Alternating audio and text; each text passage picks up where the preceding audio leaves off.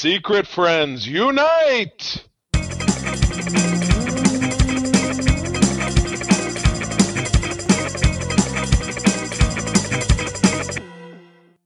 Welcome to the Secret Friends Unite podcast, episode 447. This is your guide to the geek side, and I am one of your hosts, Todd Oxtra, whose team has finally beat another team. We beat the Bears. Yay! The really are the Bears terrible this year? Is that the Bears? They're both 1-4, and it was like, who can win two games? And 1-4. Oh, where are the Lions at right now? You know, I don't. The Lions are in first place. They're one of the best teams. Stop it! No, I knew they had some early. I knew they had some early victories, but yeah, is this like, you know, is this coming of the apocalypse? What's next? The Jets? Aren't the Jets always really bad? That's always the Jets did win a Super Bowl, and our guest Chris can probably speak to the fact that his two teams, it's the Giants that have been the most successful team from the New York area. So not this year, but yeah. Oh my goodness, this is way more sports talk than I'm privy to. But yes, I was just thrilled to hear something good about the Lions. Yes. So also joined by Charlie Carden. You've heard his voice. You've heard it, you've learned to fear it, and you love it. Yes. And also joined by a guest this is your third time on SFU, Chris, I believe. Mr. Chris John. Mr. Chris from 1 Hour, One Decision, a show where they sometimes win and sometimes lose based on the game that's decided for them. Oh, boy. Yes, it is.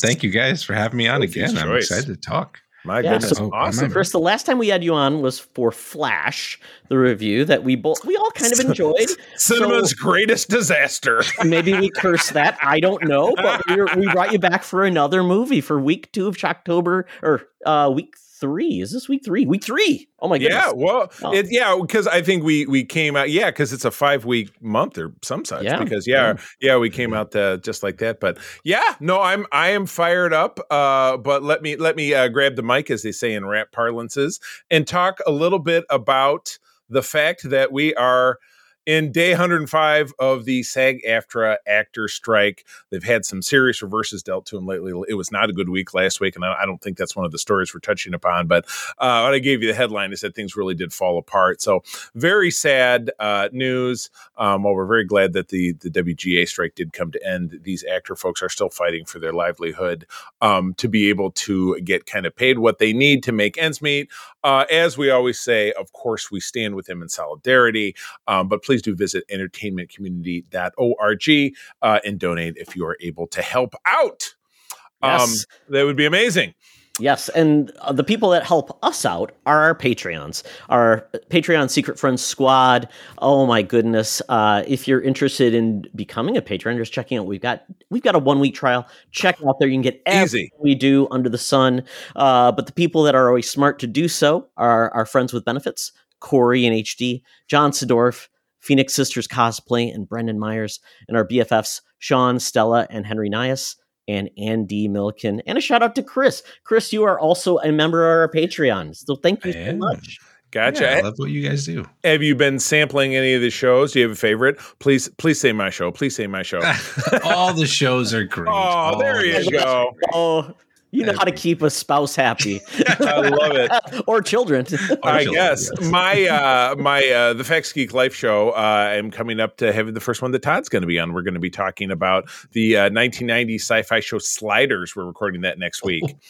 So you'll be seeing that probably in November. So yeah, it's a fun show. We take a classic series and a season. We choose 3 or 4 episodes and we just break it down. We have a good time. We've done a lot of great ones. We're doing Battlestar Galactica right now. I'm doing that with my pal Peter. We've done Batman 66 with my buddy John Snedeker. So we have fun. It's a good time, and we just had a new spinner rack on Friday, another spooky show, American Vampire, spooky comic, American Vampire. We both enjoyed that one, so check it out to learn more about that. But we got some work to do, and Chris, you're along for the ride for our homework, which is to give one of our Patreons a superpower. This week it's Mr. John Sedorf. So, Chris, just the rules are anything you want it to be, can be a good, bad, or indifferent type of superpower. So with that, I will start to give you both some time. So John Sidorf. I think I've determined who this person is. So I've determined that this person's superpower will be they will always get first pick in their fantasy football draft. Now, that could be a curse or a blessing, but that's what you get. You're always number one pick for your fantasy football draft. Hopefully you enjoy that, and if you pick wrong, don't blame me. Well, that's an easy follow-up. He was getting the first pick in the football draft. I say he also gets last pick at kickball. I mean, that's definitely a curse. But why not? Last picked or last kick? Last kick, that's better. Then that's a blessing. Last pick, not so much. Last picked, yeah, probably not. Because then you get the pity like, we'll take John Sidorf. Aw, poor John. Aw, sorry, John. Last kick, so he's got to be the cleanup guy. He's got to be the one. The pressure's on him to perform now. So he's got that, Charlie. So you've kind of cursed him there. Oh, boy. Yeah, well, it sounds like he's not doing so good. Maybe Chris can take this one home and be the savior. Oh, man. Superpower for John Sidorf. The power to just make everyone happy. Oh God! Come on, get happy. He's got like no pressure there either. Like Star Fox from the Eternals. Ooh. Yeah. Well, not sexy. Well, PG. Yeah, that's you're referring to. We watched Rocky Horror not that long ago. So that's Brad. You're like Brad. I feel sexy. I don't think so. He makes everyone smile. That's a good. I like that. Yeah. Isn't that already what we do? Well, I'll tell you what's making me smile. And again, thank you, Patreons.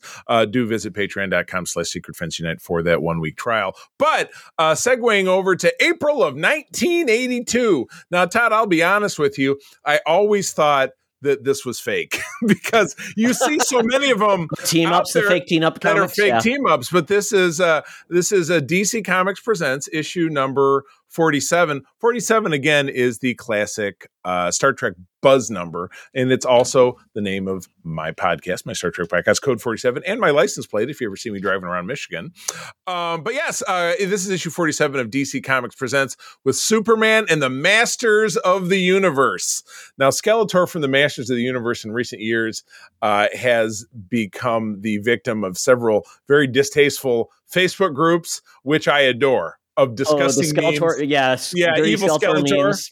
And him and Evil Lynn and all the gang just doing unspeakably disgusting things that we're not going to talk about here. But anyway, we've got Skeletor background. He's standing in front of Castle Grayskull to the side. I love it how Castle Grayskull now has air defense. It's always had those. It's always had those guns on top. It had Point Dread. But again, it just kind of seems weird to me because there's not really other guns yet. There is, there's anti-aircraft. So that's. But was there is an aircraft because didn't one of the guys have like Air Raider? Wasn't that? Yeah, you have the Sky Swifts. You've got different things. Yeah, it's a weird mix of like technology and magic. Yeah, exactly. All right. Weird. So anyway, Skeletor. Superman is having a thought bubble because Skeletor is controlling him with a sword. As long as Skeletor magically controls me, I must attack He-Man, and that means I could die. Really, bro? I mean, maybe he's on a planet with the, yellow sun? Because he gets the red sun, the yellow sun. So is he depowered? Yeah, I don't get it. Anyway, from Eternia with death. Terrible. Yeah, so one of Superman's weaknesses is magic. So He-Man is a magical character. Oh, got it. He's susceptible to that. And a fun fact about this comic book, it is essentially like Marvel Team Up, where it's Superman teams up with someone every issue. Oh, very good. Okay. This is Marvel Team This Up. is He-Man's first comic appearance ever. And this is right before the show launched, but it basically launched when the toy line did. So this was like all advertising, but the fact that it was with a DC comic, which didn't have any ties to DC at the time, was really interesting.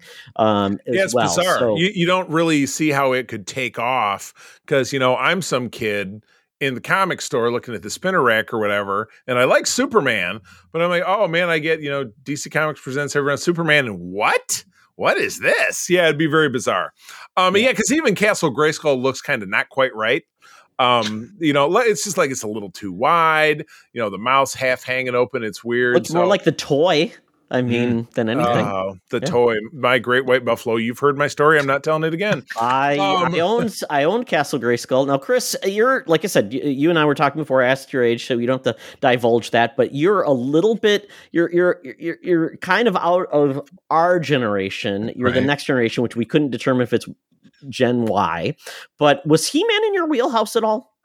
Yeah, definitely. I grew up with that for sure, and seeing and so the Kevin Smith thing that happened. Yeah, that was, Revelations, great show. Revelations, yeah, and I know that was kind of controversial at some points, but anyway, the toys and Skeletor and calling everyone a boob, it's all great. So Evelyn, I thought her name was Evelyn. Yeah, I love it. If you've got a chance, check out Unemployed Skeletor. It's a great video series as well. He's hilarious too. Kind of a guy who needs to probably get in shape wearing the Skeletor costume, so he's kind of got a belly, which is weird if you're a skeleton and you've got a gut. It doesn't make any sense. How does it come from? Oh my God. Well, one person who definitely keeps it lean, keeps it real, even at this age, that would be 123 years young. Talking about Madam Webb, our senior news correspondent down at the corner of Hollywood and Vine, ready to give us the latest scoops from New York Comic-Con. So let's do it. Now it's time for Madam Webb's rumors and news. Take it away, boys. Thank you, Madam Webb. Oh my goodness, Madam Webb. I know you're so excited. We're in spooky season. You're picking out your costumes. You unfortunately are at a size -1. So at that time, it puts you essentially in the preteen section, which is not good for you because you're kind of lanky too. So you're going to kind of look like a weirdo where you got the high waters and the short, and it's just not going to be looking good when you're showing up as let's see, who could she be this year? Have you heard of what she's going to be this year, Charlie?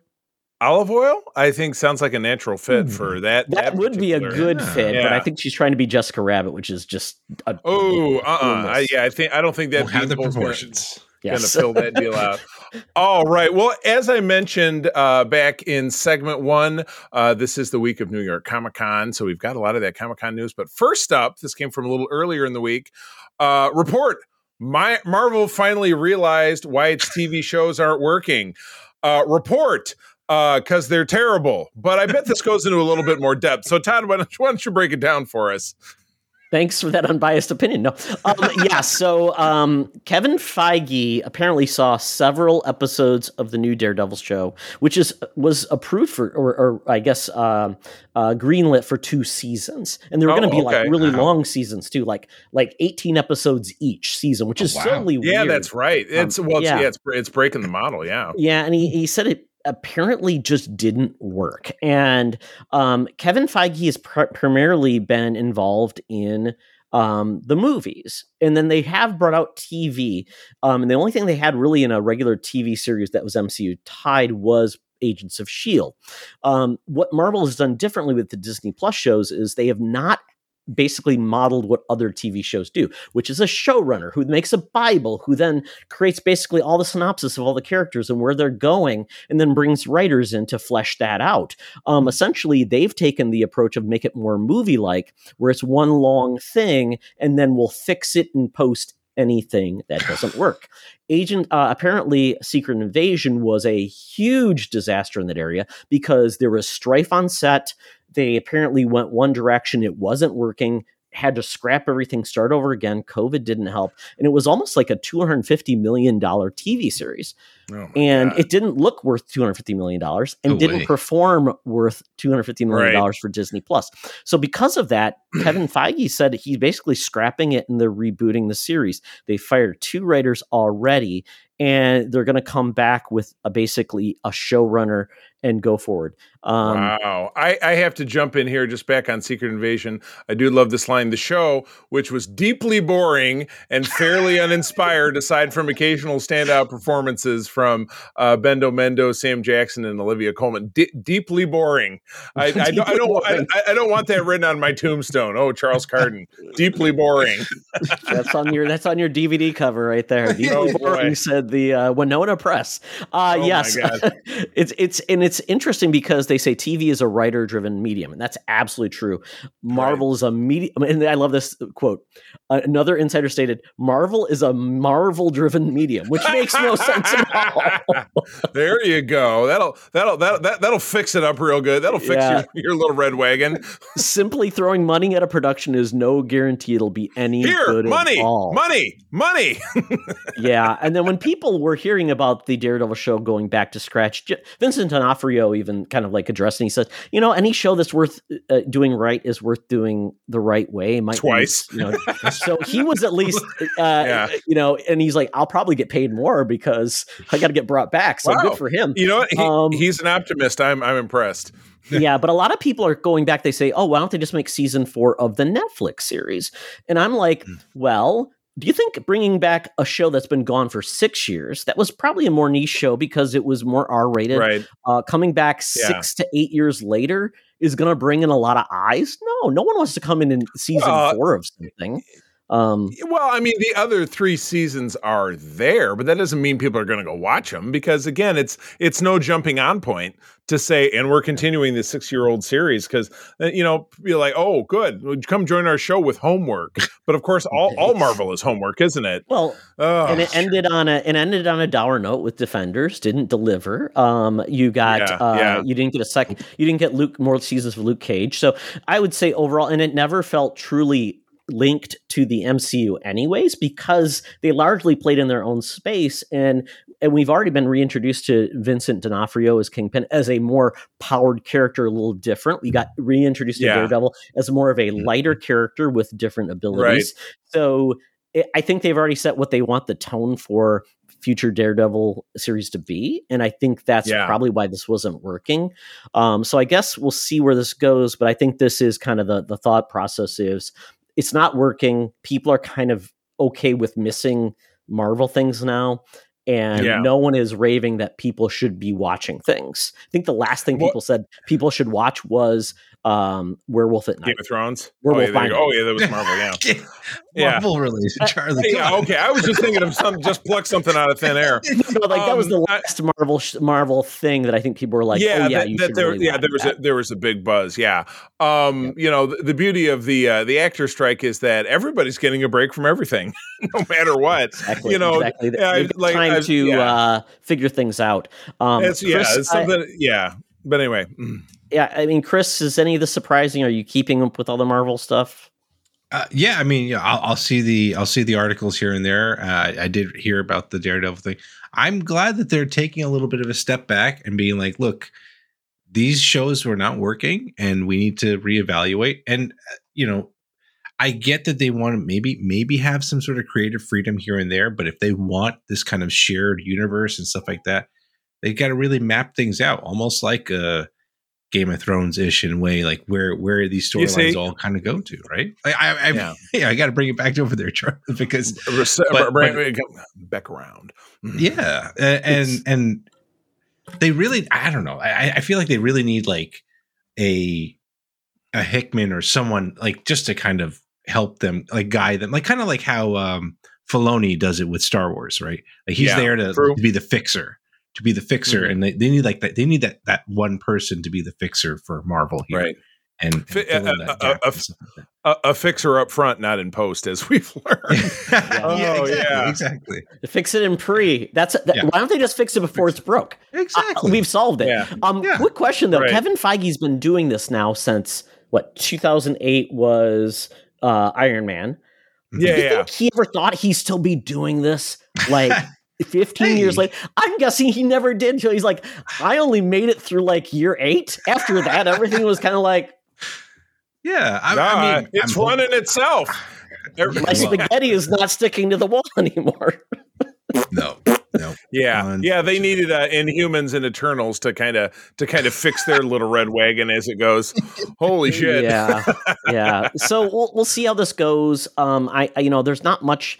We know that there's going to be less Marvel coming out. The one thing I'm probably most excited about is X-Men '97, which I think we're supposed to get that soon. So beyond that, the rest of the stuff is like it'll be okay. Yeah. It's okay. It'll be okay. All right. Well, moving right along here. You stole this one from me because I shared this yesterday.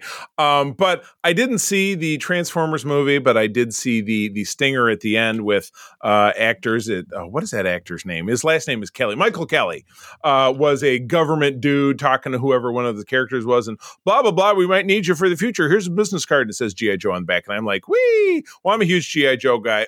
Obviously. And so now you have, and Todd, this was actually a follow-up to G.I. Joe casting.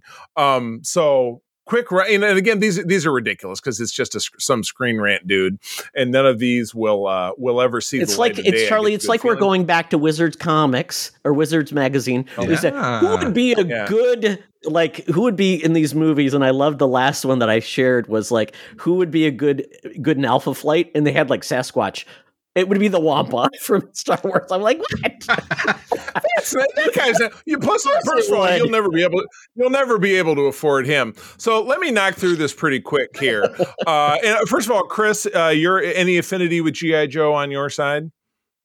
I mean, I've watched the show. I won't say I'm like a fan, like super fan or anything like that, but I appreciate what it was, but I did watch that most recent Transformers, and I was surprised at how they tied it in with the whole G.I. Joe stuff. So I was like, oh, wow, that's kind of cool. Yeah, they're doing that with the comics now over at Skybound Image. It's the Energon universe. I'll be talking about that in the Geek Easy. Oh, nice. Good. Did you read the Void Rivals? That was the kickoff to it. I had a guy tell me about it. Spoilers, I'm caught up, and I've read Transformers #1. Oh my goodness. Okay, well let me blast through this real quick. And again, these characters may not mean much to anybody else. Australian actor Guy Pearce as Major Blood, who is also Australian. I like this, and I like this next one because we just wrapped up watching both It films. Bill Skarsgård as Zartan, the shapeshifter. He's Pennywise adjacent. I like this. Wally Goggs as Dr. Mindbender, who was a crazy dude who wore like Zardaz's outfit and had a purple cape and a monocle. Said, give him a monocle and a bad mustache. Oh, and now they're getting into some ridiculous shit. Yeah, David Tennant is Destro. I mean, you don't get to see that pretty face if he's wearing that, but he would have the big. I can wear a mask. I can play a droid. He's great, though. I guess, yeah. I like a paycheck. You think so? Emilia Clarke is the Baroness. I love Emilia Clarke. She doesn't really jump out Baroness. Just no CGI around her, please. No CGI around her. Yeah. Don't CGI up her body. But yeah, the Baroness, I don't know. I don't know this actor. Yang Jae-soon is Storm Shadow. Okay. And then Oscar Isaac is Cobra Commander. How awesome would that be? Last time he played a character that was, remember when he played Apocalypse? That's the thing. That's why you want him playing a good, over the top villain. It did not work the last time he tried. Who would be a good over the top? Like, I could see maybe Joaquin Phoenix, like if he really wanted to go crazy kind of thing. Jared Leto, I guess, if you really want to get like the. I think you get the Dean from Community to play Cobra Commander. Let me also. I followed a link here, super quick, to their top GI Joe picks. Alan Richardson, so Jack Reacher himself says Duke, who is the top shirt. Snake Eyes Ninja 100%. Joe Taslim, and again, Snake Eyes, the character was not Asian, but whatever. I guess they thought they made it work. Karen Gillan is Scarlet. Oh my! I could see that working. Okay. Got an actor named Trevatane Rhodes as Stalker, who is a African American gentleman. Sophia Boutella as Lady J. Pedro, you gotta have Terry Crews as Roadblock. Terry Crews as Roadblock is a no-brainer. Oh, no doubt about it. Bad Kurt Cajun Russell accent. is Joe Colton, who is the original G.I. Joe.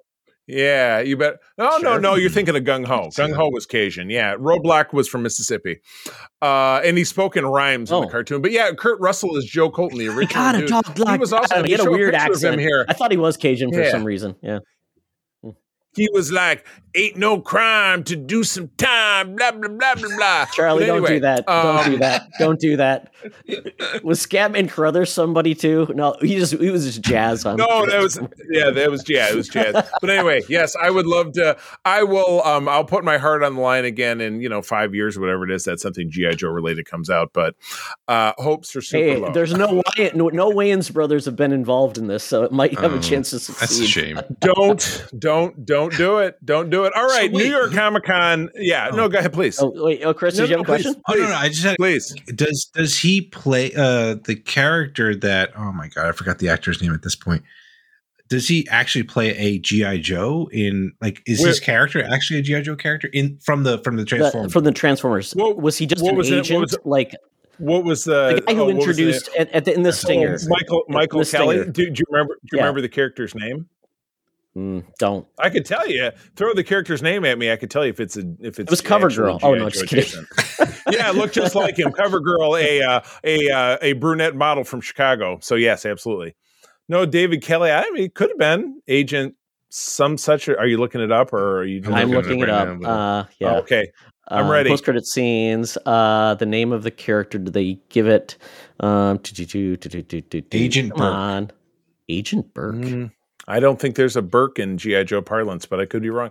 At me on Twitter at the C3 if you know it, or X if you prefer. But anyway, all right. So moving right along, Todd, gonna pinball this back to you because you put together this ultimate package of New York Comic Con actual comic news. Which that's basically all. That was the leg they had to stand on with no actors. Well, the first one is going to be Invincible Season 2. The animated series launched a trailer.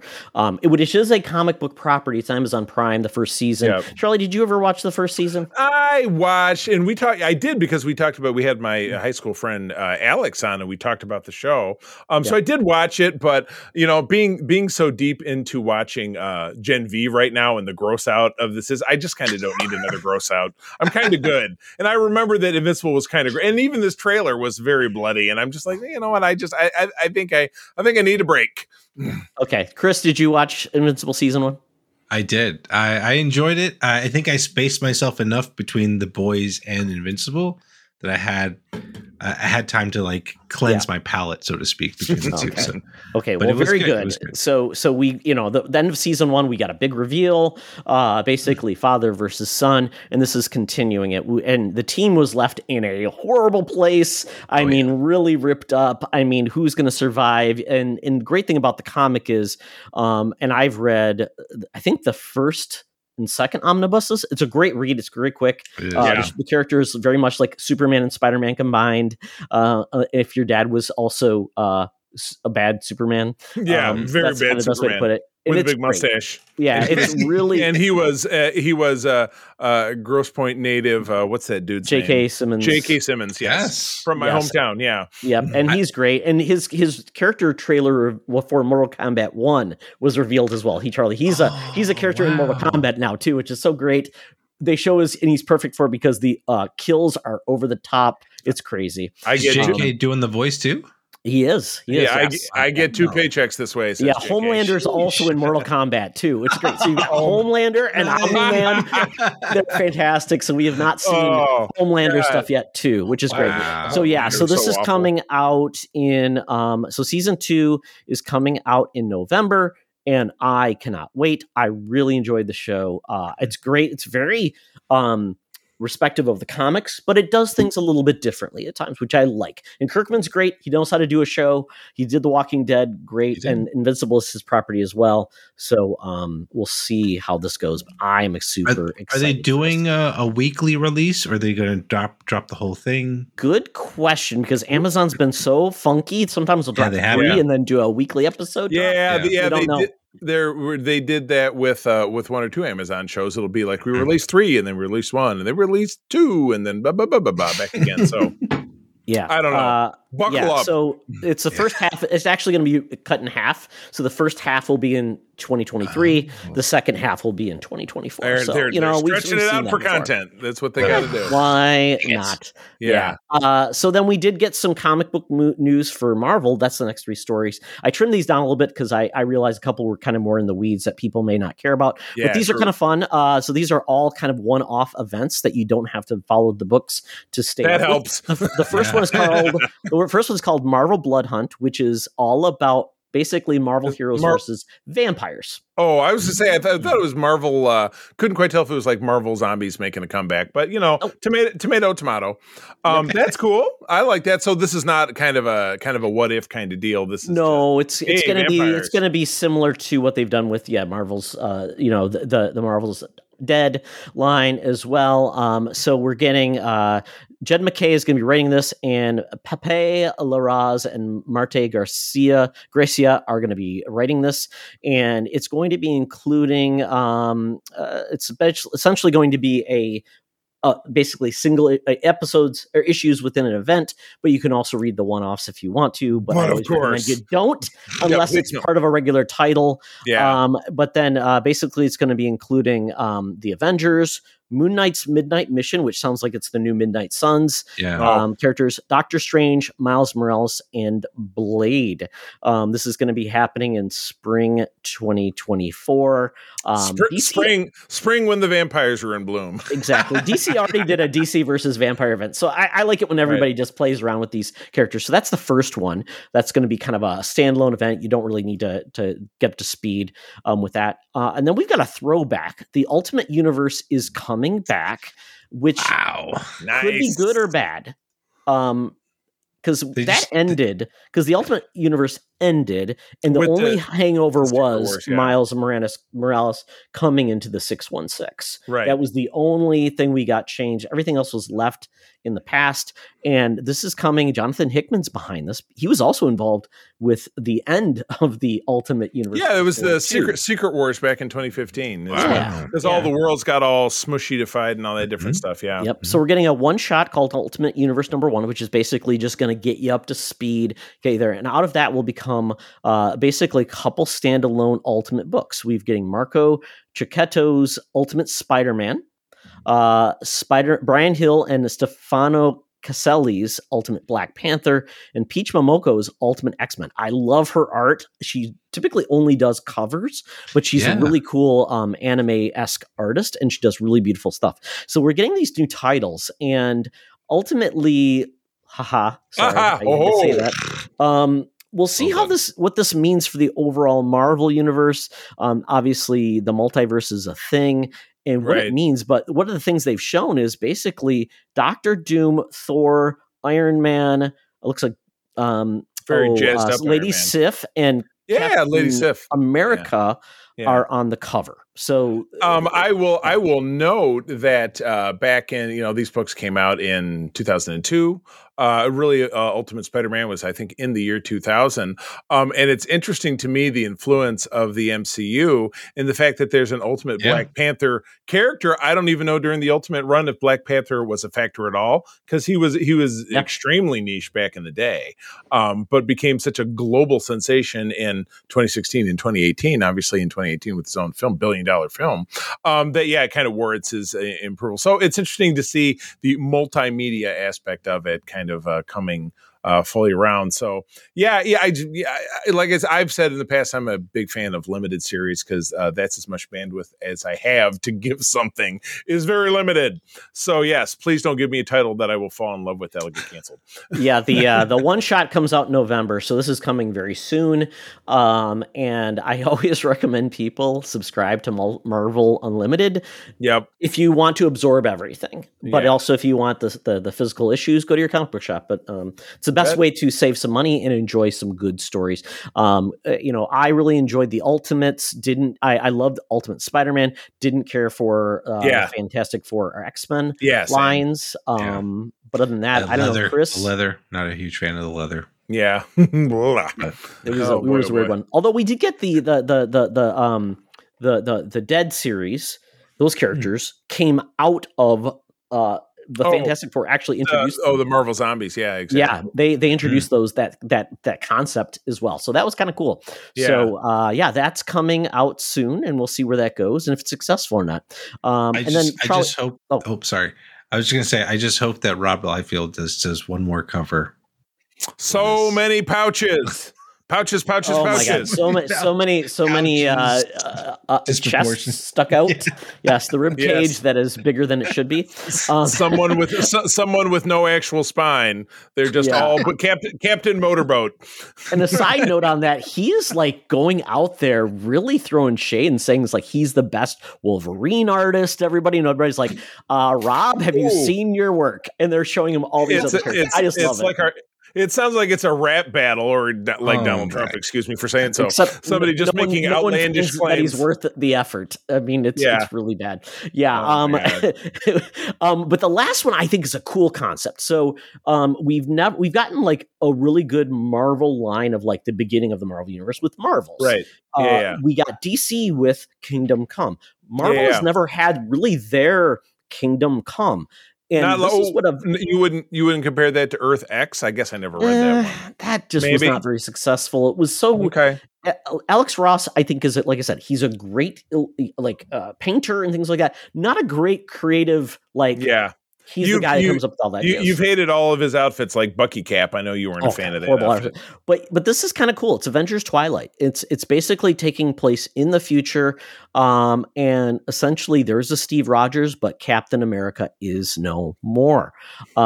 Essentially there's a world that's kind of a lie to everyone and trapping them in, and basically Steve Rogers has to see if he can reform an Avengers in the future.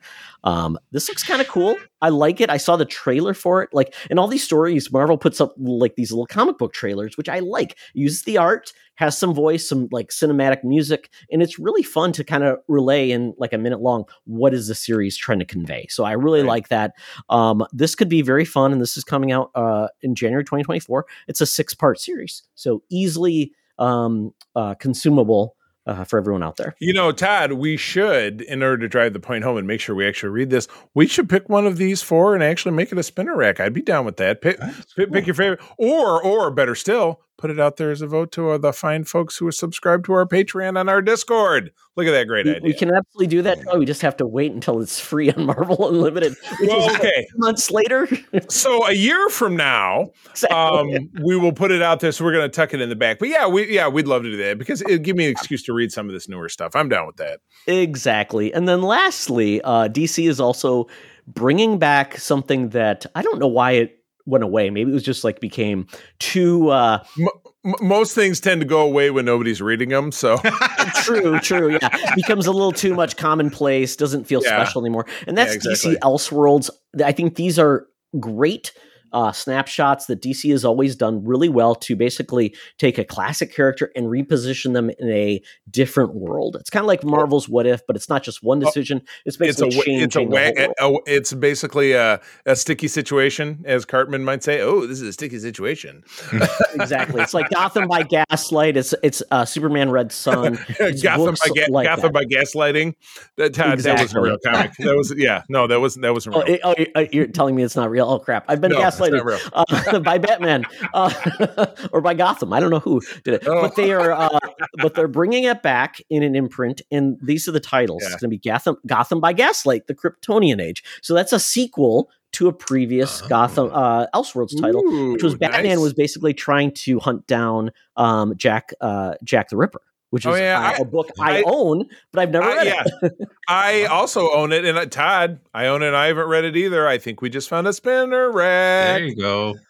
Sounds perfect. Then Batman the Barbarian, which is kind of like putting Batman in a Conan the Barbarian realm, which could be, and this is by the Human Target writer, Charlie, which we really enjoyed, which is really that was great. Lothar of the Hill People. I love it. And we have the Dark Knights of Steel Allwinter, which the Dark Knights of Steel was a previous series. It was kind of a separate series in the Batman universe, but now they're doing with this is kind of cool. It's Deathstroke is the main character of this. Nice. Nice dig, man. Dig in. All the right. one that has me most excited is Green Lantern Dark. It's very cool. This is an original creation. It takes place in an alternate universe where evil has ravaged a sunless Earth. A new Green Lantern has emerged as the only remaining hero, but she goes missing just as humanity needs her most. That looks pretty cool. And then let's see, we got a couple more. Batman Nightfire, which Batman and Catwoman artist Clay Mann returns to the franchise for a story set in a world where Batman harbors a secret so important they would rather allow Gotham to burn down than let the truth be known. Apparently it deals with Batman traveling to the past to rewrite his present. Is this where they find out like he has an underwear fetish or something? Maybe. Is that why he's wearing that outfit? Yeah. And then lastly, like I talked about, there was a DC versus Vampires series, and this is DC versus Vampires World War V. And it's a sequel to that series. Looks pretty cool. To World War W. Werewolves into vampires. Man, good stuff. And tune into, or maybe you already have, into Code 47 this week. There was a Star Trek Universe panel at New York Comic Con as well, which talked about some Trek-related happenings for 2024, including the return of Star Trek Prodigy on Netflix, which would be very exciting. So, well, all right. Well, with that is the end of the news. Todd, time to get out that Fuber app, that feeble Uber app. Got to get down to Scugtown, Nastyville. The Geek Easy awaits, skeezy drinks, and good yucks, talking about stuff we enjoy. So let's go. Talk nerdy to me. Talk nerdy to me. We're sitting in the Geek Easy. Cover bands playing, drinks are poured, and we are getting our nerd on. So, Chris, you got a cool list here, man. And I know Charlie will be very excited about one of these things. So, I will. Why don't you start us off on some of the things we're not so aware of? Yeah, I mean, I finally got my own library card, and nice. Support your local library. Yeah, support local, please. And there was a book that they were promoting for Spooky October and all that stuff. So it was a book called Hide, and the whole premise is it's like kind of like like not a game show, but like a contest where literally there's a bunch of people that are thrown into this like old abandoned amusement park, and the premise is they have to survive there for 7 days.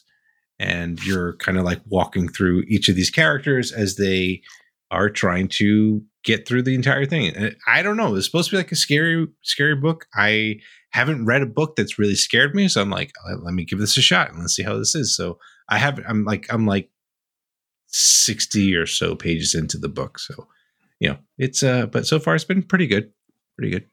Nice. And, all right. Library. And I finished up Castlevania Nocturne just recently. Is that a sequel to the regular Castlevania series? It is yes and no. It's supposed to be like 100 or 200 years forward in the whole series. So gives you enough time to for the Trevor and Sypha whole like storyline going away. But it's pretty good. It was pretty good. I still think the original Castlevania series was like still like quite good. In fact, like probably one of the better adaptations in terms of video game series. And but yeah, like I think it's still a good watch. Like eight episodes, pretty quick. I'm excited to see where they take season 2. Because it looks like it'd be. Oh, it's getting a second season. Okay, because I'm like done with season 1 of Castlevania. I'm really excited to see where it goes. Yes, next. Season 2 is really good. Okay, and I mean, like the rest of the show is just it's so weird, but it's like, that series is really well done. I want to quiz Charlie. So, Charlie, did you know Dracula has a son named Alucard? He doesn't have a son named Castlevania? I thought that's what the show was about. You know what the fun part is? Guess what Alucard spells backwards? Picard? Dracula. Dracula. Oh, what? Are you kidding me? No. Is that the greatest thing ever? I'm naming my child my name backwards. Dot. My son is Dot. My name backwards is Ilrach. So that's what I should have gone with. Srk? Swerk? Yeah, basically. Yeah. I should have done that. Cyric? Yeah. And finally, I will say I've been slowly watching Strange New Worlds. I've been enjoying it. Still on season 1, but it's been a good time. I appreciate it. Only Gotcha. gets better. It only gets better. It only gets that show is is being written again, but obviously with no production date. They'd be in season 2 ends on a cliffhanger. Sorry, not a big surprise. Season 2, that cliffhanger kicks ass. Oh yeah, that was so good. That was pretty good. Yeah, great show. There's a lot of fun in season 2. Lighthearted fun. Do you like musicals, Chris? There's a musical episode that Todd and I'm good with it. Yeah. Todd and I are 50-50 on. We're 50-50. We agreed, but we agreed that we only like half of it because we like the premise, but the songs and they were written by what's her ass, Kay Hanley from Letters to Cleo. So you would have thought that, they would have been fantastic, but I did not care for the song. Much of the rock opera we never wanted. Yeah, exactly. Here's Tommy. Here's the other one. It really was. But yeah, that musical featured the musical stylings of Celia Rose Gooding, who's Uhura, and she's absolutely fantastic. So yeah, you will Charlie, enjoy name it. me a Letters to Cleo song. Here and now, that song is on one of my rotations right now and then they also covered from 10 Things I Hate About You. I Want You to Want Me. They're playing it on the roof of the school at the end of the movie as the helicopter's flying around. So there you go. And favorite of Adam Scott's character in Parks and Rec. That's all I know. I'm sure Chris was like, they're my favorite band. Don't besmirch them. Oh my! Stop with the besmirching. Oh yeah. So we've all watched Loki up to where Chris, you're all caught up.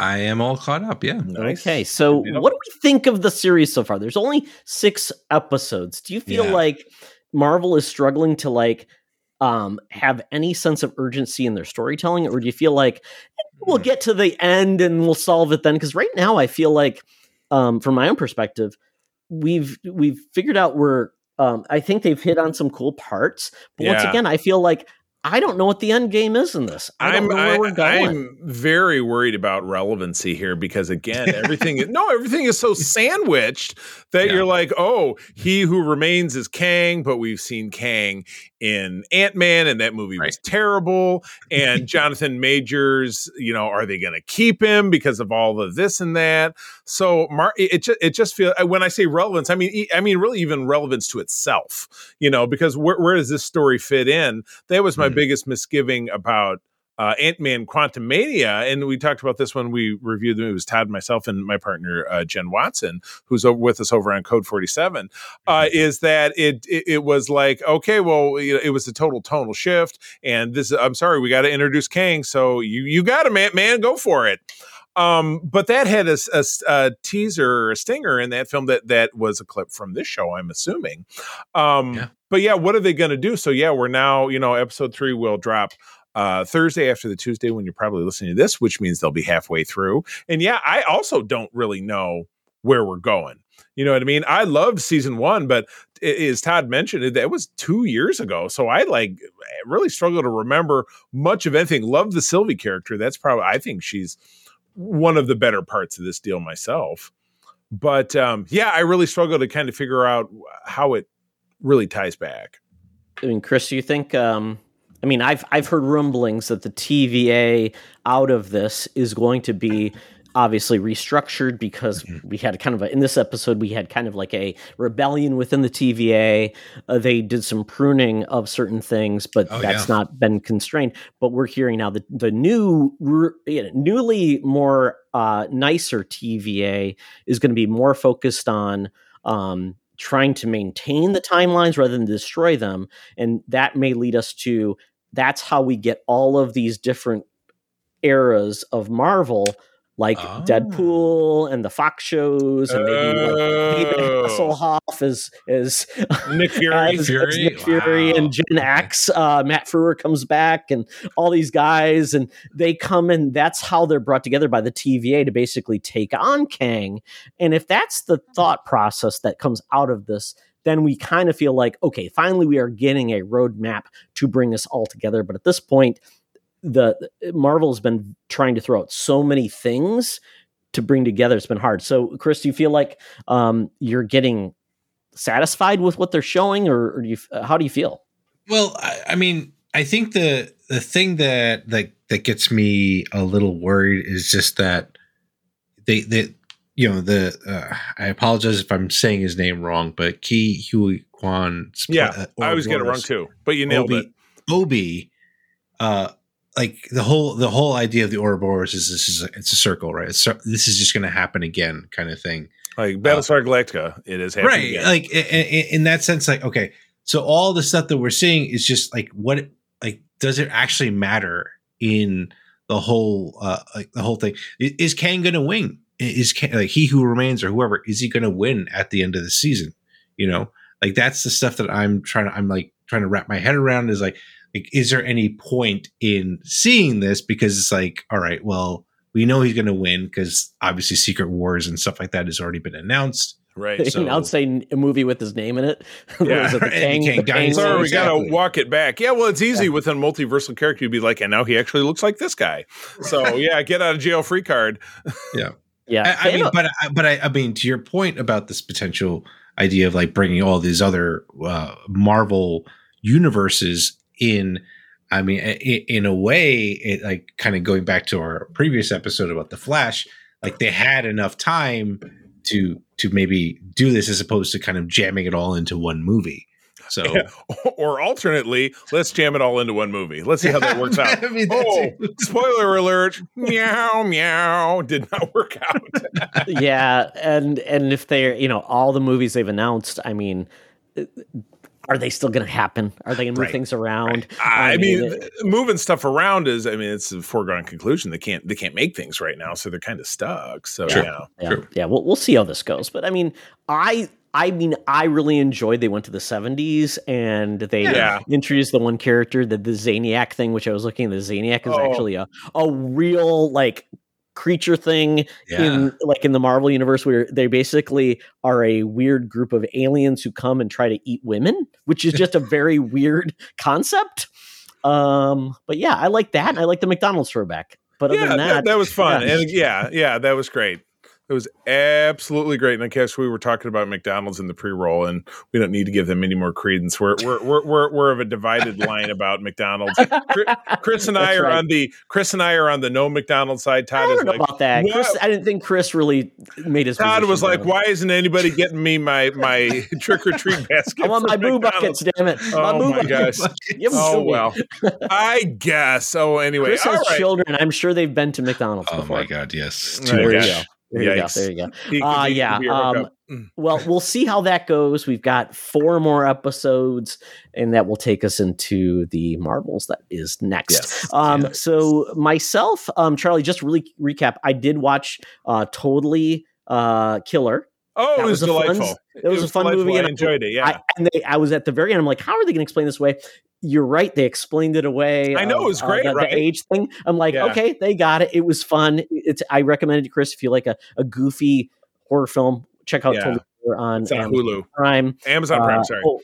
And it's very fun. It's a very fun time travel horror film. But the thing I really wanted to talk about was the fact that I talked about Void Rivals quite a while ago. I snagged the first issue because I was in a comic shop in the State of Comics in Plymouth, Michigan, which is a great shop. And the owner was chewing my ear off about this, like trying to obviously sell me a copy. I did go to Amazon. I bought a copy for $1.80 digitally. And so it's sitting there in my queue for me to not read until we're not in between doing something else. But I'd like to check it out. But yeah, that's the kickoff to the Energon universe. It is. And 4 issues have been out. The 5th issue comes out. I'm reading those. And it's really cool that Robert Kirkman decided, like, I'm going to reintroduce a new era of Transformers into a book that essentially doesn't focus on them, but it's layering in bits and pieces of the Transformers throughout every issue, which is very fun. And this whole thing is called the Void Rivals, which is essentially about 2 warring people that are part within the void. So 2 people are void rivals, 2 class of people. They've never revealed themselves. They don't know what they look like. They wear like these, they almost look like robots, and they've never revealed themselves. In disguise? but the two characters that get crash landed on this planet, they reveal themselves, and they're just like humanoid characters, and they're just different colored faces with gems, and that's all that separates them. But the people don't know this. So black on one side, white on the other side, like the old Star Trek episode. But yeah, the first issue reveals that Jetfire is around. Nice. And he shows up and then he leaves. So the next couple issues jets out of there. Also does little Easter eggs with the Transformers, which is very, very fun. No G.I. Joe's Easter egg? Not yet.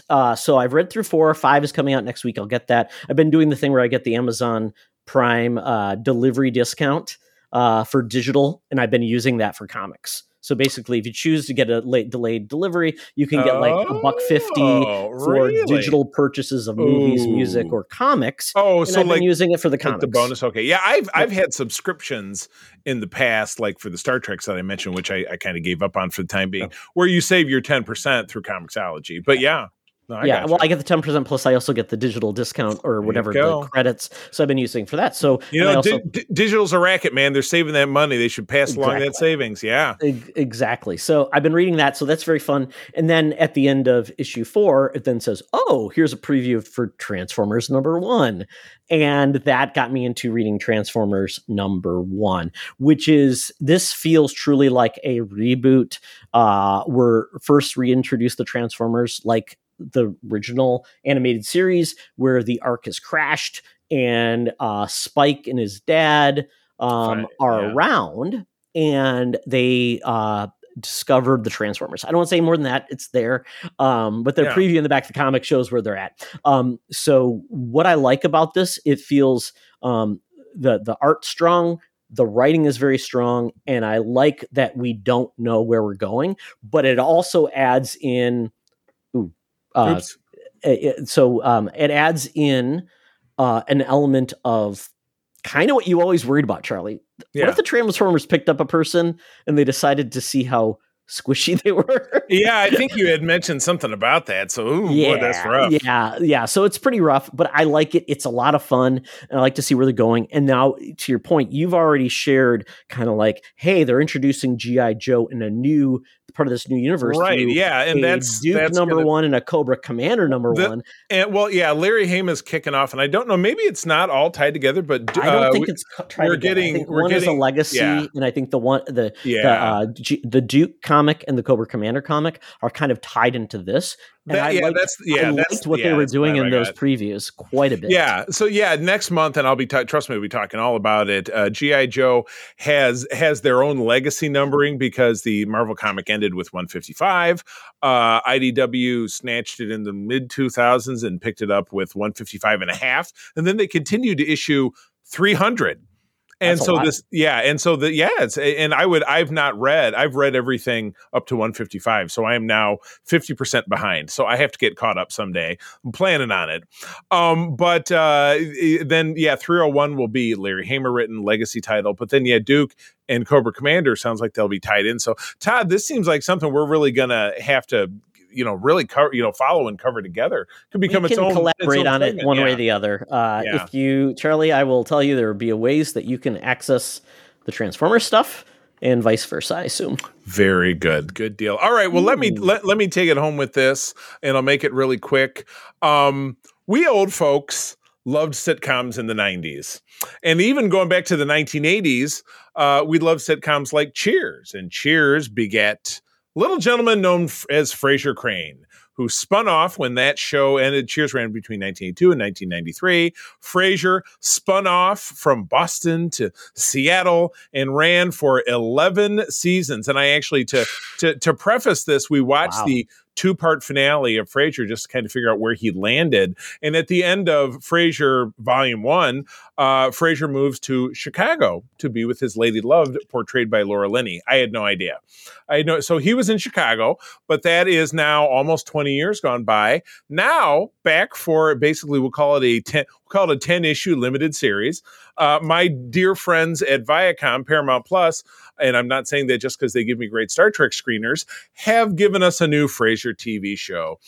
Set in current times, Frasier returns to Boston where his adult son lives. and he's passing through on his way to overseas, but he wants to stop by and socialize with the son, but they're not close. But Martin Crane, his father, John Mahoney's character, John Mahoney, died in 2018, has passed away, and that's kind of the crux of that first episode. 2 episodes are out there right now. There's a lot of really great father-son stuff in that between Frasier and the son, and then talking about John Mahoney's character. That's kind of my Achilles heel in anything is father-son stuff. You know, all of us who are sons have had a challenge with their father from time to time. I have 2 adult sons, 2 very challenging relationships. So that stuff always kind of makes me well up a bit. So the first episode was very emotional in that regard. The second episode really slides into your more typical sitcom-y kind of stuff. Frasier has a rogues gallery of 2 academic partners. Frasier ends up staying. That's not surprising, because how else would he have a series? Does he go on talk radio and become like the new Rush Limbaugh? No, he takes a position at Harvard. With his 2 colleagues. So now he's teaching at Harvard and spending time with his son and other characters that I will not spoil. You know what? It's and I read some scathing headline. Oh, the show is pointless on Screen Rant. Oh, the show is pointless. Blah blah. You know what? Is there a sitcom that has a point? Give me a sitcom that was really pointed. Was MASH pointed? Maybe. Yeah. But here's the thing. For those of us who grew up in the era of the 80s and the 90s and enjoyed an 80s, 90s sitcom, this hits the nail on the head, and it's 10 episodes. So we're going to ostensibly have a little bite of it. We'll enjoy it and then move on from it. And like any streaming service, it probably won't be back for a second season. So I'm excited for this, and it's fun. It's fun. If you want to watch a very fun Halloween episode, the Frasier Halloween episode, I think they only did one, was hilarious. I'll have to give that a Google. So, but you don't remember if it was early or late in the show? It was probably mid, because it was all about Niles and Daphne, kind of that. Still, they didn't know if they liked each other, and there was. It's earlier in the show. It's very good, but I'm excited for this because I always thought Frasier had.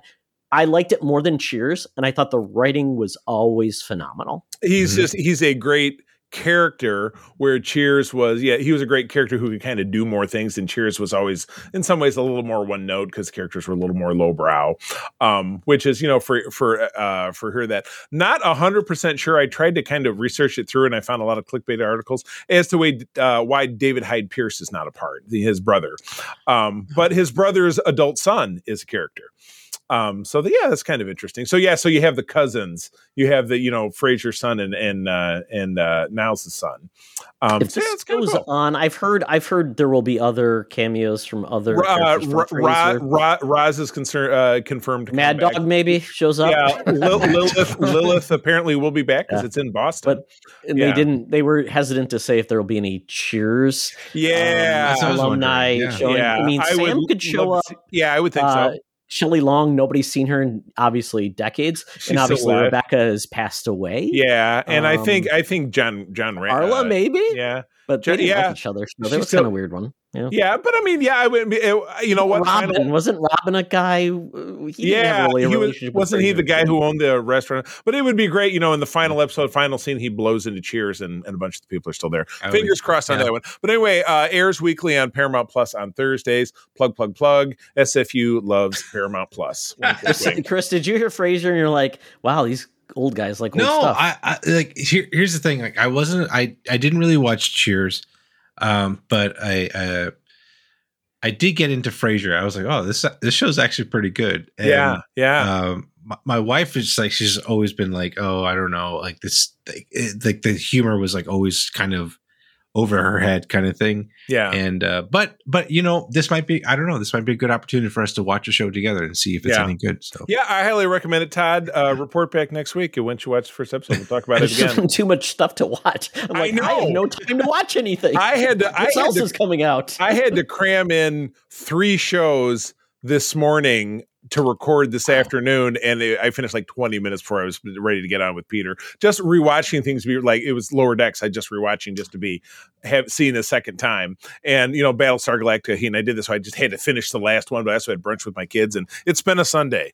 Yeah, I had to hurry up and watch Gen V while the Vikings were finally finishing up their game, and I had that background, and I had Gen V on while I was watching some football at the same time, and I finally caught because I thought you were going to talk about it, so I'm like, I gotta catch up. No. Yeah. I thought, I thought for the sake of time, I'd trim. Oh God!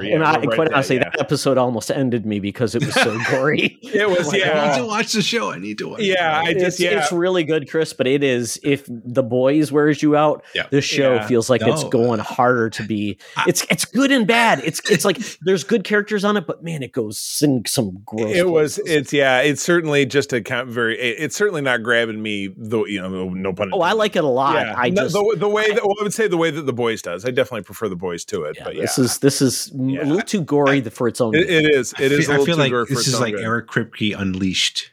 Yeah. In terms of someone has kind of let the dog out chain. But anyway, that wraps up our time in the Geek Easy. Time to get out that Air Qantas app, get us to the land down under. Hologram Tina and the Mutants await for us to revisit Shocktober. Let's go. Welcome to another edition of Thunderdome. Thank you, Tina. We're sitting in the Thunderdome where the mutants have been gathered for a topic.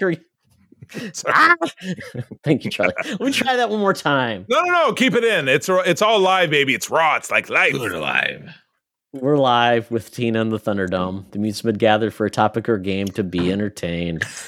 This week it's Shocktober, week 3. I'm the only one here who's not drinking. How come I'm more fun? I know. We're talking about a movie called Werewolves Within. This came out in 2021. I think only on it was a very silent released movie. I was super sure that it was new. No. Well, it is new. But it didn't come out in theaters, I believe, and it was just out of COVID and things like that. I think it was a VOD only release, which was interesting. So I've been waiting for this one to come out on a service we could watch for free. Okay, so now it's out on Hulu. So Werewolves Within. Quite honestly, this is an interesting one because it's actually based on a video game property by Ubisoft. They have a VR game where basically it's a deduction game where you have to determine who the werewolf is. There's one night. There's a game card series or a tabletop game called series One Night Ultimate XXX. There's One Night Ultimate Werewolf, where it's a very fun game. I highly recommend everybody get it. But basically, it's a card game where you have to determine with a group of friends who the werewolf is, and you use a app.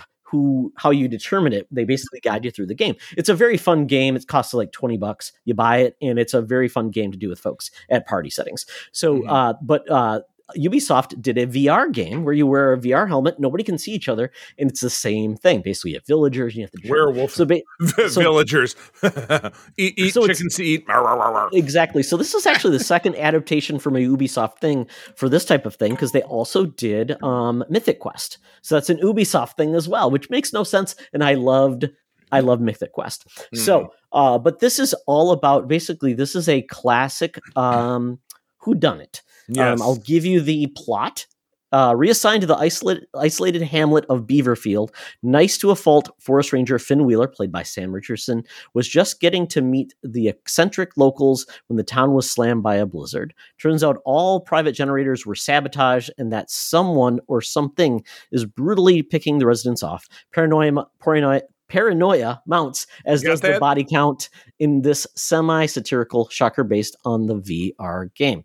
I mean, your cast is kind of interesting because I only know of a couple people in this movie, which would be Sam Richardson, played by Finn Wheeler, which we already talked about, and then the girl from the ATT commercials. That's really all she's done. That's my girlfriend right there. She's been in she had a bit part in an episode of Silicon Valley. Is the only thing I feel like I've ever seen her in. But I am. You're right. 1,000% in love with this woman. I've always thought she was fantastic. Well, there you go. So you've seen her. She does AT&T commercials. That is her claim to fame, essentially at this point.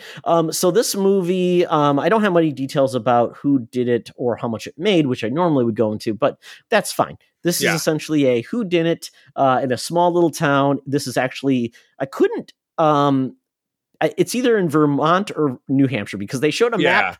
And it was in either of the states, so it's north. It's like northeast. It's like Springfield, but it's because you got a lot of kind of hokum rednecks and stuff like that. Another one of the cast members is Michaela Watkins, who was on SNL for like a year. Oh, and then the weird lady who made the crafts. The guy who was Parker, the company man. He looked familiar.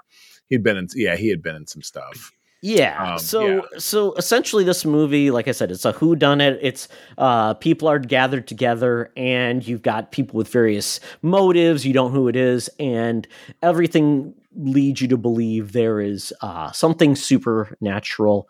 Supernatural. Exactly. So with that, Charlie at this point we could walk kind of through what happened in this movie. And obviously spoilers are afoot. Spoilers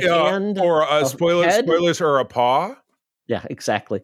And then we can go in and kind of and to speak through our parts we liked, things we were like, did that work? And then we can go through it and say what our overall thoughts were. So Charlie, why don't you're good at these recaps, so we can go from there. And then Chris, obviously, if you want to stop Charlie, because Charlie tends to sometimes go into it, you can stop him and give your thoughts or say, what the hell was that? Let's see here. Well, you already gave the recap, but we do get the very likable Sam Richardson showing up. He was in a great show called the Detroiters, which was on Comedy Central. Was it Detroiters? That was there like a car company. Veep. And Veep, and he was most recently on Ted Lasso because he was the African warlord guy, or who he was, some guy who was trying to buy the team. He was from I think a Kenyan. He was trying to buy out Sam. But he's also really good. He's like one of the main characters in the After Party, which you should definitely watch if you have Apple TV Plus. Oh, very good. But anyway, so he's a very affable forest ranger who's moving to town. He's kind of pee-whipped by his, I think, ex-girlfriend who keeps calling him. He didn't realize it was his ex. Yeah, exactly. That he gets to the town and meets the world's most adorable postal carrier, which is my girlfriend, Melania Weintraub, who instantly befriends him, and they're walking around and chit-chatting, and pretty obvious that she digs on him, but he's too dumb to pick up the cues. We also meet the kind of the woodsman, Flint, Emerson Flint. Yeah, the isolated guy who, you're immediately getting bad vibes because, he's covered in bearskin and got knives and stuff. Well, this guy's going to be trouble. So he's staying at the local inn. The local innkeeper's husband has disappeared. Thought, the innkeeper thought he'd ran off, with another woman. Turns out they very quickly find his mangled body under the porch, which doesn't look good for anybody. Otherwise, very distraught. So, and initially you think that he didn't do it. Also, the town is in the middle of what could be a big pipeline. So there's a scumbag corporate guy there trying to sell it to the residents. Some will buy out, some won't. You also have an environmentalist who's kind of a very uptight woman. She runs an analysis of furs she picks off of the carcass and this and that, and figuring out there's a mythical creature out there. But then people start dying, or people start getting stabbed or getting their hand bit off. One of the, you have the, and they were real right-wing nutcases, the crafts lady and her husband. Oh. Yeah. Well, and I think that's the biggest part of this. And I don't know if I'm the only one to follow this. All of these characters were very weird, over the top. Yeah. We had the mechanic, and the mechanic who was kind of over the top weird, but her boyfriend or husband who was a weirdo kind of stoner. Yeah. You got the rich couple, which was Cheyenne Jackson and a fan favorite, Harvey Guillen from What They Do in the Shadows. Right? Yeah. And then the other guy was was on 30 Rock. He was one of the cast members later in the show. The other of the couple. Yes. Yeah, the same-sex couple. Yeah. Yeah, we had the let's see, the one couple that was the weird lady with the dog, who wanted to open the craft shop, and then her husband who was a kind of a weird sexual predator kind of guy. Pretty much, yeah. He's very creepy. We got the owner of the inn, who's just a nice lady. That we did get, to your point, the guy who has the pipeline, who is trying to gather votes to get them. Right. Basically, all sell their property Right. so they can make money and goes through. So I think we've covered, and then Flint, who is the mountain man out in the middle Yeah. of nowhere. So I think Right. we've covered off on all of the people, their various motivations, motives. and yes, becomes very much Exactly. like Clue or like, Poirot, Yeah. like a Haunting in Venice kind of Murder on the Orient Express kind of deal, trying to figure out what's going on. Because it was, in the night there's a blizzard, they all end up being stranded at the inn. The craft lady's husband gets attacked by a creature that bites his hand off, but they're able to save him. But the creature, they don't see it; it gets away. And people are getting picked off one by one. They go out in the storm and try to hunt it. And the pipeline guy, is a hunter too. So he's going to hunt. Is it weird that they decided that even though one person almost got killed they were all together, thought, strength in numbers. I mean, Chris, then they said, screw this. We're all going to separate and we're going to be stronger by ourselves. It's a horror trope 101. You got to divide to be conquered. So they go out and there's strong indication that the mountain man guy is the one, and there's strong indication that the pipeline guy is the one because he has a gun. Then the scientist lady kind of goes crazy and she ends up dead because she quote unquote shoots herself. And so you just don't know who's it, what's it. And then the same sex couple, I think one of them gets attacked and murdered by the SNL lady, the crazy craft lady. And she wants her craft shop. She wants exactly because they won't sell. Yeah, the same sex couple won't sell. Yeah, exactly. Yeah. I in the final analysis, while others get separated, it ends up in a kind of a shootout in the street between the gas company guy, the pipeline guy, and who's a werewolf hunter apparently. Too, right? Of course, because why not? Yeah, because he was night goggles and his silver arrow crossbow. Yeah. So he was so it was a showdown. There was the one guy from the same sex couple plus our two main characters. The hillbillies managed to get killed off. In the end of it, kind of everybody is dead, although you don't know where the innkeeper, she's kind of off, not know where she's at. Our postal lady, obviously, Sam Richardson gets shot, so she helps him back into the bar, which was where they kind of kicked things off when he first came to town. There's a 90s nostalgia bar with axe throwing. Yeah, that wasn't Freddy foreshadowing right there, and a jukebox and stuff. And he is, kind of bleeding, but for some reason he's up and walking around. And then he stumbles onto a very convenient room full of evidence that everything has been perpetrated by the AT&T lady. She's a bad guy, but to put a capper on that... Not a bad guy, right? Oh, wait. Yeah. No, she was. To put a capper on that, she is the actual friggin' werewolf. Yeah, exactly. And she was just kind of, she staged everything. Her real motivation is she's hungry. She's hungry. Yeah, she just wants to eat. That's that tum-tum. The nut. And anybody who feels like, there's a nice girl who likes me for and then she shakes him down and says, "You really think I would be the nice girl that fell for you?" Yeah, exactly. Like, and I'm going to kill you, but let me really make you feel like shit first. So naturally, there's a big slug out. With axes and with the, more 90s music coming back on. And, in the end, the mountain man shows up at the last minute and, stabs her. But it's always the trope in the horror films that, never trust that the bad guy's really dead, because then she pops back up again and there's more fighting. And then she finally gets shot and killed by the innkeeper, who is alive. And then, let's see, there was a huge explosion.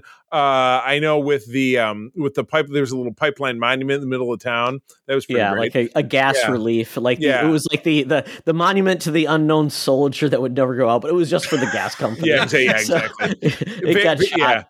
Very touching. Yeah, so that's kind of where it ends with the innkeeper, basically being you felt bad for her the whole time because her husband was killed at the beginning of it. Right. And then she was looking for someone to console her. It was so funny. He was like, "Oh, I could use a hug." Nope, I need you to go away.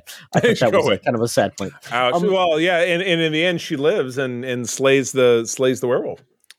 So, and then we can probably get into this. So, Chris, considering everything we talked about, the plot, where did you land on this movie?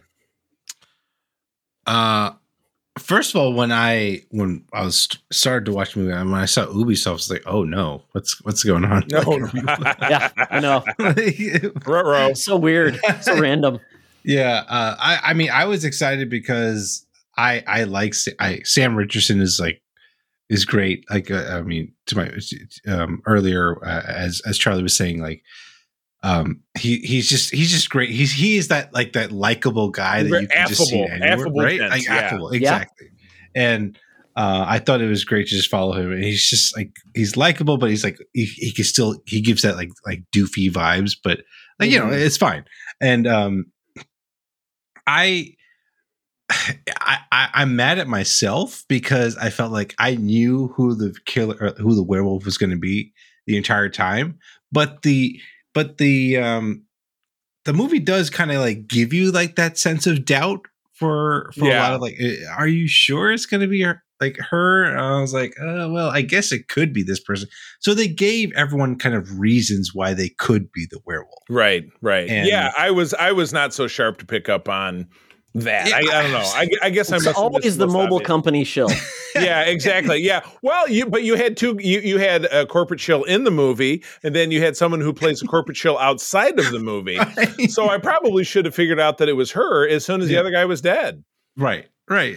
So I don't know. It was just, but I think overall it was fine. I mean, I'm glad it was only like an hour and a half. Yeah. Because if it was any longer, it That probably helps. would have been overstated its welcome, so to speak. Yeah. But and the funny thing though, I did go on YouTube to see if anyone else had any thoughts about this stuff, and there was a particular person that was talking about it, and yeah, I don't know, like it was funny because Sam Richardson I thought did a pretty good job of being funny, but I think the rest of the cast was kind of like, I don't know, it was kind of hit or miss with the humor there. But when this movie came out, I totally forgot that the whole, like, Ubisoft was going through this whole thing about kind of like that Me Too issue, and all that stuff. Like there was like a lot of sexual harassment stuff that was going on there at the time. So like some of the jokes, I was like, I don't know if this is really a good thing for Ubi to be part of. Yeah, the guy who wanted to pat her butt, and then, I didn't have that context. Does Ubi want to be a part of that stuff? Yeah. And to Charlie's point, like I didn't realize that this movie was this old. So yeah, no, I thought that this was a direct to Hulu production. Like, oh, cool, this is out for just. Man, you guys make it sound like this movie came out like 1997. Well, I just never heard it. No, that was the People Under the Stairs that we watched in week one, and that was a joy. That was a joy. I really enjoyed that. Yeah. So, but I thought it was fine for what it was. It was a quick movie to just kind of watch, and I guess if you have nothing else better to do. Or have to watch it for a podcast. That was the endorsement. And if you're really bored, I was a quote on the back box of the DVD. I watched this for a podcast. What was that quote from Secret Invasion? Deeply bored. Deeply bored, and intensely irrelevant. Again, like Sam Rich, I like Sam Richardson, so like that was the reason why I was like, oh yeah, I'm excited to try to at least watch this. So my goodness. Yeah, definitely a standout in the movie itself. Charlie, your thoughts? I enjoyed it. Again, you throw my gal pal in there, and she's all bubbly and light and fun, and that was enjoyable. I loved seeing Sam. I've enjoyed him in things that I've seen him in. But again, yeah, it was very tongue in cheek. Kind of reminded me of maybe like Scream Queens, or I was going to say like American Horror Story, but there's no part of that that's fun, or something else that's horror related that's enjoyable. But yeah, I would say Scream Queens would be the kind of the closest analogy to it. If I was to reference it back to something else, but it was great. Yeah, I was a dum-dum, had no clue. I guess I was pretty sure it was the Charlie would have been killed. He would have been the first death by the werewolf. I wouldn't have seen it coming. You're so nice to me. Oh, yeah. Why are you killing Here's me? the thing that I don't get. Here's the thing I don't get, right? There's that moment where that guy gets his hand bit off, right? Yeah, right. Would he have not seen her transform back? Because she was like right there. Because like at the end, it was too dark in the shadows. Yeah, sure. I do absolutely love that she was like Benicio del Toro Wolfman. She didn't go like American Werewolf in London Wolfman, but she was just like, I got some fur but I'm still slightly in my hairy clothes. with some ears. Yeah, and she was and apparently her clothes didn't rip off her body. Right? No, she was in a sexy tank top, which is all right. She's a little hairy, but it's okay. You can have a look at. She's still sexy. Yeah. But yeah, no, I didn't get it. I was pretty sure it was, the obvious red herring was the company man with all his knives and shit. So you figure, no, it really can't be him. But yeah, I had a good feeling it was the craft lady. The rednecks were too dumb. The same-sex couple seemed kind of harmless. But yeah, no, I mean, you're right. It's obvious and not obvious at the same time that it was the AT&T lady. So, Melania, why is it? Why are the pretty ones always so crazy? Or a werewolf? That's true. Yeah, it usually goes that way. Well, myself, I was really excited for this movie because I like this type of movie. I like whodunit. I like werewolves. I like the cast. I'm like, I'm really excited for this, and I'm like, the execution just did not deliver for me. I did not care for. I felt like there was a lot of people mumbling and talking over each other in this movie. Yeah, I'm like, and then it's like the characters trying to be like all over the topping each other was not helping anything. Over the topping. Yeah, it just didn't work. And then it's like, okay, who do we have left that's not a ridiculous idiot? Okay, do we have to take them serious or not? And it was just a lot of weird, like, it almost felt like this was a board game. And these are characters playing like these wacky neighbors who keep showing up and they all have quirks. Wacky werewolf board game, the movie. Exactly. Yeah. So that part, I did enjoy the end part of it. I thought that was fun. But there was a severe lack of werewolf in this, to be honest. Yeah, well, you get a good 5 to 7 minutes at the end, if that. I mean, all you got was like the generators were destroyed, but they were done with a knife. So that really didn't need a werewolf to do it. Yeah, supposedly. And then other than that, like you just got the innkeeper's husband died at the beginning and you just saw him dragged away. So this could have been a flim flam where there really was no werewolf. So maybe that would have been more effective. Yeah, that's it was a werewolf and we got so little of it. Yeah. Especially if she's supposed to be really hungry. She really didn't eat anybody. The one guy she killed, there was a body. Yeah. And maybe a little bit of stuff was taken out. Yeah. And then she got a little bit of a hand. Yeah. So it's kind of like she was and she wasn't the werewolf. Yeah. That's her motivation. Yeah. She didn't have any. Yeah. It was a little bit of a mixed bag. I thought it was, once again, I my expectations were higher because I thought it was going to really deliver, be a smarter type of. No, not at all. No, I didn't. Not so much. I didn't think. I get Sam Richardson being, a comedic presence. I guess I didn't really expect him to, do an Oscar performing turn as a serious. I thought of like more of like the Clue type where it's actually like pretty smart and done well versus this felt like it was kind of like, it needed a lot more to be successful. It needed more werewolf. Bottom line. I thought that Ubisoft wouldn't deliver. Ubisoft my goodness. Deliver. Oh well. But I'm glad I picked this one because it was kind of like as we talk about the rest of the movies we're gonna do House and then we're gonna do Pet Sematary Bloodlines. Yes, which probably gonna be a little bit more dour, so I'm glad we're doing something a little bit more fun. Yeah, I have seen the Pet Sematary one because we just got rolling on it and then watched the 2019 movie of which that is actually spun from, not the 1989 movie. I had to research that, but all right, okay. Ratings out of 10. Wolf's Paws. They have 10 claws or 10 they claws. 4? And I don't know how that works. We'll go, or you could go, let's see, 4, 8, 8, 18, 16. Rating out of 16? That's so weird. Come on. We'll go out of 10, out of 10 wolf's Out of paws. 10. We'll go, Chris. What's your paw rating?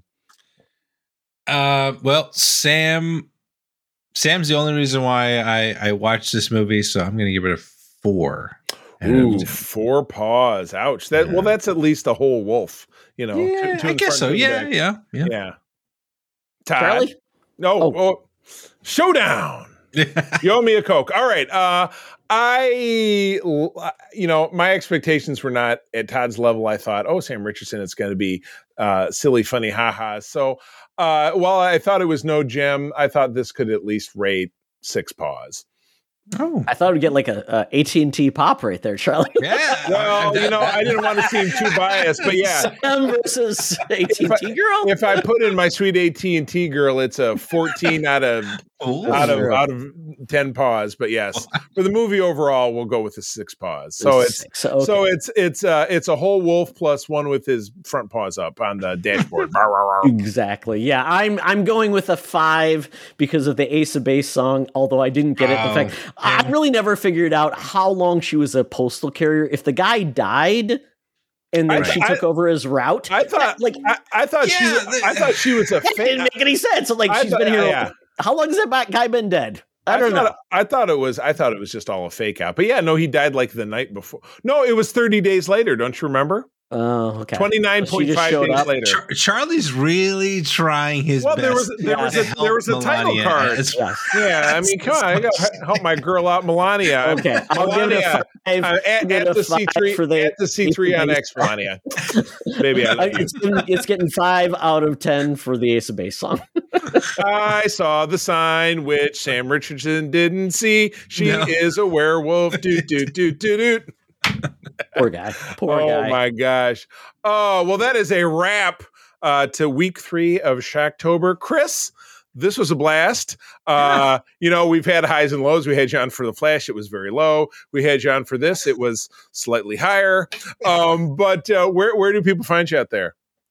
Yeah. Again, thanks so much, guys, for having me on here. I always love being on here and talking about just comics and everything geeky over here. But you guys can find me at 1inch1D. We are on Twitter at TC1inch1D. Linktree, I think it's linktr.ee/TC1inch1D. It's got all of our links to everything that we do on the internet. So I will. I website, Chris. Oh, you do Linktree. Well, kind of like we're part of the QTB network, so we have our links there as well. So it's all good. Jason. Good. We'll put it in the show notes. You got it. Todd, where do people find you talking about fantasy football and the like? Threads is really where I'm spending most of my time now. At Secret Friends, it's actually Secret Friends Unite has its full Threads name, which is great, and T-Oxtra on Threads as well. I'm still over on Twitter if you need to get stuff there, but it really is leading into Threads because I'm worried that we're going to have to start paying for that service, and I really don't want to. Well, I'm glad I at least have my name on Threads because you get it from Facebook, which is not actually my name, but on Threads, I'm C3 Carpenter, spell out the C3 part. I do stay kind of quasi-active over on X Twitter at the C3. When it goes away, it goes away. What am I going to do? Very also active on our Secret Friends Discord, which is a great place to talk all things geek, and it's available to everybody. As always, my lovely wife April and I do run the USS Grand Petoskey. That is one of the biggest chapters of Starfleet, the international Star Trek fan club in the world. We are based here in West Michigan, but I actually run Region 13, which is Michigan and Eastern Canada. So if you're a Trekker within the sound of my voice, give a good Google to Region 13 SFI and or the USS Grand Petoskey. Drop me a note, and happy to connect you with other Trekkers. And with that, friends, one more time, thank you for joining us. I'm going to tell you that sharing is caring. To keep on trucking. Be the hero, not the villain. In a truck. I saw the sign, and it opened up my eyes. I saw the sign. Do-do-do. This podcast is part of the Secret Friends Unite podcasting network. Visit secretfriendsunite.com for more great shows, articles, news, reviews, and more. Secret Friends Unite podcasts are available on Apple, Google, Spotify, and other podcast services around the world. If you'd like to be part of the conversation, you can join us on Facebook or our new Discord server, or follow @SecretFriendsU on Twitter. Please subscribe to Secret Friends Unite on YouTube and visit our merch store at tpublic.com. Just search Secret Friends Unite. Thanks for listening.